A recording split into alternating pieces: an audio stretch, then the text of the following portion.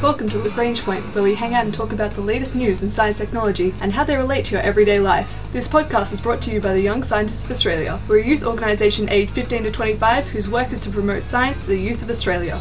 We take to the oceans to try and analyse and understand how populations change over time. Now, creatures in the ocean can be really difficult to keep tabs on, whether it be trying to figure out the age of a crustacean and date a lobster, which can be much harder than you think, to how we can track populations over time and figure out how they can be so similar and yet so different despite huge differences. When you're young, counting your birthdays, counting your age is a pretty easy thing. But then you run out of fingers on your hands, more and more things happen, you go through school, and all of a sudden, once you're in your 20s and 30s and beyond, well, age can become a bit difficult to keep track of. You might actually forget how old you are, or think you might be younger or older by miscounting the years. Maybe you use a reference marker like a particular event, or a graduation, or something other important in your life, as a good way to remember exactly how old you are. Could be somebody else's age to use as a reference marker. These are all ways you can sort of keep track of your own age if you didn't want to do the mental arithmetic to subtract the current year from your birth year, which, let's be honest, nobody has time for. Now, that's for humans. It's difficult enough for us to keep track of our ages, but we at least have rigid milestones and good timekeeping, which enable us to actually track it down. When it comes to animals, though, tracking the age can be a lot harder, mostly because it's a really difficult thing to do from species to species. But knowing the age of something is really important for understanding a creature's ecology, evolution, and enabling us to guide its conservation. If you aren't able to adequately assess how many creatures of a certain age or growth in a certain year, you can't really get a feel for the population of a species or an ecosystem.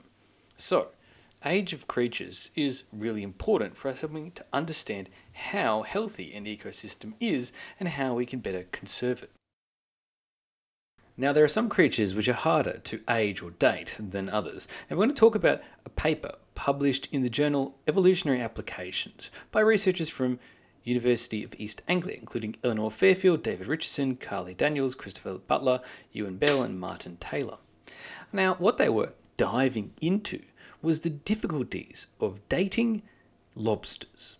And this all stems from the fact that crustaceans in general, and particular lobsters, have an unusual growth pattern, one that makes them incredibly difficult to try and put an age on. And this is even more challenging when we know that crustaceans, and particular lobsters, can live for an incredibly long time. But how long, and exactly the details of them, well, if we don't know how to date their ages, well, we can't keep track of it. All we know is that there are crustaceans out there, and potentially lobsters, that are centuries old. That's terrifying, but also something we suspect, but can't really prove. So these researchers looked for a way to use a new tool to try and analyse and see how we could better date crustaceans, in particular lobsters. And the angle they were coming from is finding ways to help better manage the fisheries, in particular the European lobster fisheries in European Union regions, because they know that it's an economically important species. A lot of people like to eat lobster, and lobster is a commercially important crop for the region. So understanding how many lobsters are in the region and how to can keep those populations healthy and strong requires, as I said, knowing their ages. But coming back to the science of it, how can you actually test a creature's age? Now, as we talked about before, there's a couple of tricks you could use to guess the age. If you have tracked something over a long-term study with markers, then okay, that's one way to get something's age, but that's more or less cheating. You've just followed that creature for the entire length of its life, thus knowing its age. Whilst that works, that's not necessarily applicable for the rest of the population. Now, some animals exhibit physical features that correlate with age. You can look at something like fish, otoliths, and you can see that they have growth rings on them, much in the same way almost that trees do. Bivalve shells or the tooth length in deer, you name it. These are all characteristics that change with age. But even then, not all animals have characteristics like that. And in order to build a model to correlate that feature with a specific good age range requires a lot of samples and a lot of data. So it's not really necessarily a practical tool for many species, especially ones that aren't easy to get to or are incredibly long-lived. Now, scientists have started to look at ways to use molecular markers of age because it could be an affordable, accurate, and importantly, really non-lethal and invasive. Which, when you're trying to measure something's age, doing so in a way that doesn't involve dissecting it is normally a preferred option. Now, the way molecular methods work is they measure a feature of an individual's DNA or RNA, or perhaps one of the other associated molecules, and then they track changes consistently over time. It can be used to track basically that particular marker. And another example of that is like the telomere length. Now, the telomere length can decline throughout the life of a species, starting off long and then gradually changing. And that's a type of genetic marker you can use and track. The problem is, it's not necessarily consistent across all animals, and there's a lot of environmental and genetic factors that go into play about changing the lengths or the degradation rates of telomeres, which make it not really the best, most widely applicable mechanism. And so when we come to wild creatures, it's not really well used or shown to be useful just yet. Now, another method could look at the actual DNA itself, in particular DNA methylation, where methyl groups are added to the DNA. Now, there's a couple of different types where you can look at this, and you can see a gradual decline or change in their methylation rates depending on the age of the creature. Now, this has been seen not just in one creature, but actually in many different taxa, from fish to mammals to mussels to invertebrates, you name it, even some birds. So, age-related decline in global DNA levels of methylation is a pretty useful tool. It's often called epigenetic drift, to track the age of a creature. Problem is, you still need to build a model to calculate this tick rate, this methylation rate differing across the creatures of that sort of species. But it is an idea of using basically an applicable model that could be applied to lots of different species. So, like with any good model, you need to train that data set. And that means you need to have really good genomic information on lots of different species to build up that model and see how it can be transposed from one creature to another. So not really that useful unless you've gone to the level of getting that detail for a lot of creatures. Now, what they've turned to now in this particular method is using ribosomal DNA, rDNA. And the reason why that was chosen is because across lots of different taxa, from mice to zebrafish, you'll actually see pretty good overlap in certain types of rDNA. And that's important because if it's a sort of a consistent trace marker spread across lots of different taxa, then that makes it really easy to use as a basis for your model. Because if a lot of creatures have this, you don't need to build a detailed genetic map of each for these creatures. You can make some certain assumptions and shortcuts. So that's more or less what these researchers were trying to apply to aging crustaceans. Which is good, because for a long time, researchers thought basically that lobsters and crustaceans were almost impossible to age. Now, maybe you could, as researchers like Dr. Martin Taylor stated, you could count the rings in parts of their eye stalks and stomachs, a bit like counting tree rings. But, as we said, you can't do that to a living lobster. And as Eleanor Fairfield points out, a PhD researcher who discovered this method, she said that lobsters have hard and inelastic shells, and so in order to grow a new one, they must shed their old and replace it with newer one. However, lobsters of the same age don't always grow or molt at the same time. And this really shows the difficulty of trying to use the traditional methods. Basically, there's so many environmental factors that could lead to changing growth rates, and you lose all those markers when that shell is molted away. So, by developing a new non-lethal method, by looking at the rDNA changes in the lobster over time, it gives the researchers a non-lethal tool that's reasonably accurate to actually study and track the ages of the lobsters in their region. Now, to prove this model, what they did was take lobsters raised from eggs by the National Lobster Hatchery. And they took these because they know the exact ages of these creatures. And as they age, they could check the changes in their DNA, particularly the rDNA, over time. And what they found was a very strong relationship between age, physically, the real world age, and the DNA modifications. That enabled them to basically estimate the age of individual lobsters. Now, then they applied this method to wild lobsters and predicted ages that generally aligned with the size-based or old-school-based methods of guessing a lobster's age. Now, does this mean we perfectly know a creature's age just by reading the changing rates of some parts of their DNA? No, but it's certainly a lot better than trying to categorize them purely based on size or cutting off their eye stalks. Now, this is really important for these researchers to try and help manage and understand the lobsters in the region and how their populations are growing and changing. And it shows the difficulties of answering such a simple question as, how old are you? Can be even harder when all physical signs of your aging can also be cast away, like an old lobster shell. This is some great research published in Evolutionary Applications, which highlights the challenges that scientists have to overcome just to quantify age, and how DNA, in particular our DNA, can be used to help understand just how old creatures are.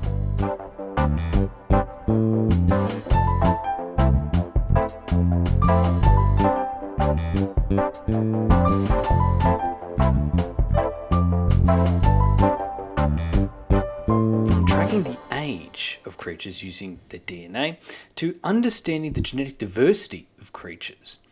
Genetic diversity is incredibly important for any population group. Too much diversity means there's probably a chance for different variations of species to occur to adapt to an ecological niche. Too little genetic diversity can lead to all kinds of problems within a population, making them susceptible to a range of problems, environmental adaptation to be but one of them. So understanding the mechanisms that grow and shape and mold genetic diversity is really important. On land, it's easy to do this because we have distinct cohorts that we can track over time based on some physical location. And we can see the weather and the seasons and have lots of good records for how these things interact with each other. And thus we can understand how you can get one population on, say, an island and another population on another island. Now, these two populations on these islands won't interact with each other, so we know that they can then start to diverge from each other, but still be the same species.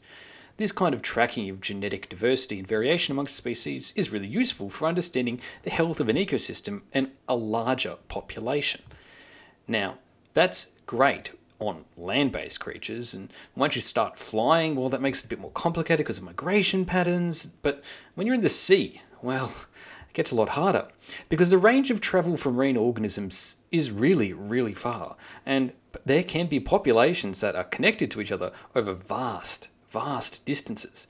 Now, this is a problem if you're trying to design and maintain and sustainably manage a fish ecosystem, which is what fishery managers have to do all the time. If you want to try and keep your population healthy, well, there's a lot of things that might even be outside your control. And understanding the way in which your genetic stability changes in a region is incredibly important. Now, researchers develop models again to try and do population genetic studies and compare them to some kind of theoretical expectation. Now, this is really difficult for creatures that have a dispersive larvae because, well, dispersive larvae can be difficult to sample accurately, at least the population perspective, but they can also spread and travel incredibly far. So you end up with really high genetic loads, and that can get spread physically and temporally over time into crazy different spots, carried effectively in the ocean currents. Now, this is challenging because what researchers see in practice when they conduct surveys and samples is that, well, we know that the larvae can be carried anywhere, basically, well, not quite anywhere, but many different places by the ocean currents. So that suggests that the populations should be connected, right? But if you look at different regions, you can end up with these really strong single or couple of genetic groups.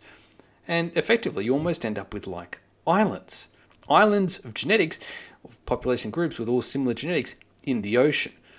Now, the theory behind this is actually coined by Johnson and Black as chaotic genetic patchiness.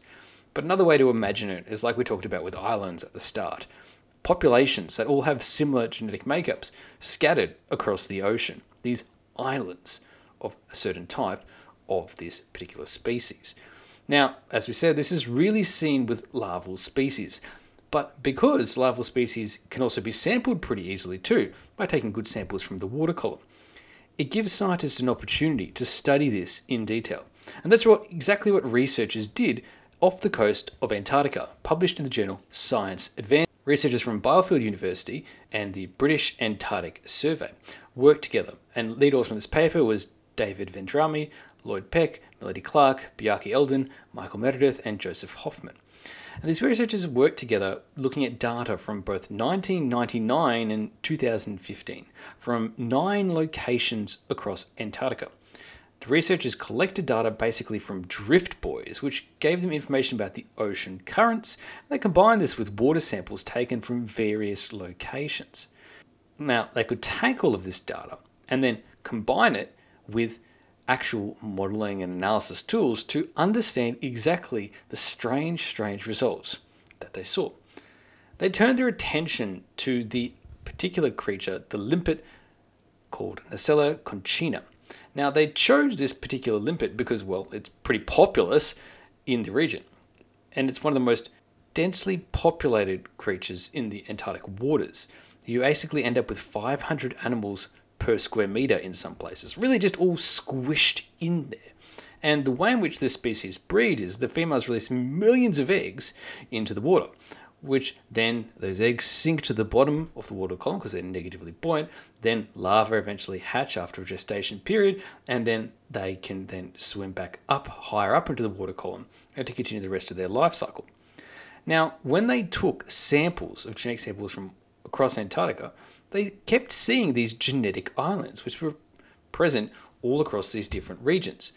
Now, what this means is that populations have some similarity to each other, despite being physically really far away, almost on other sides of Antarctica.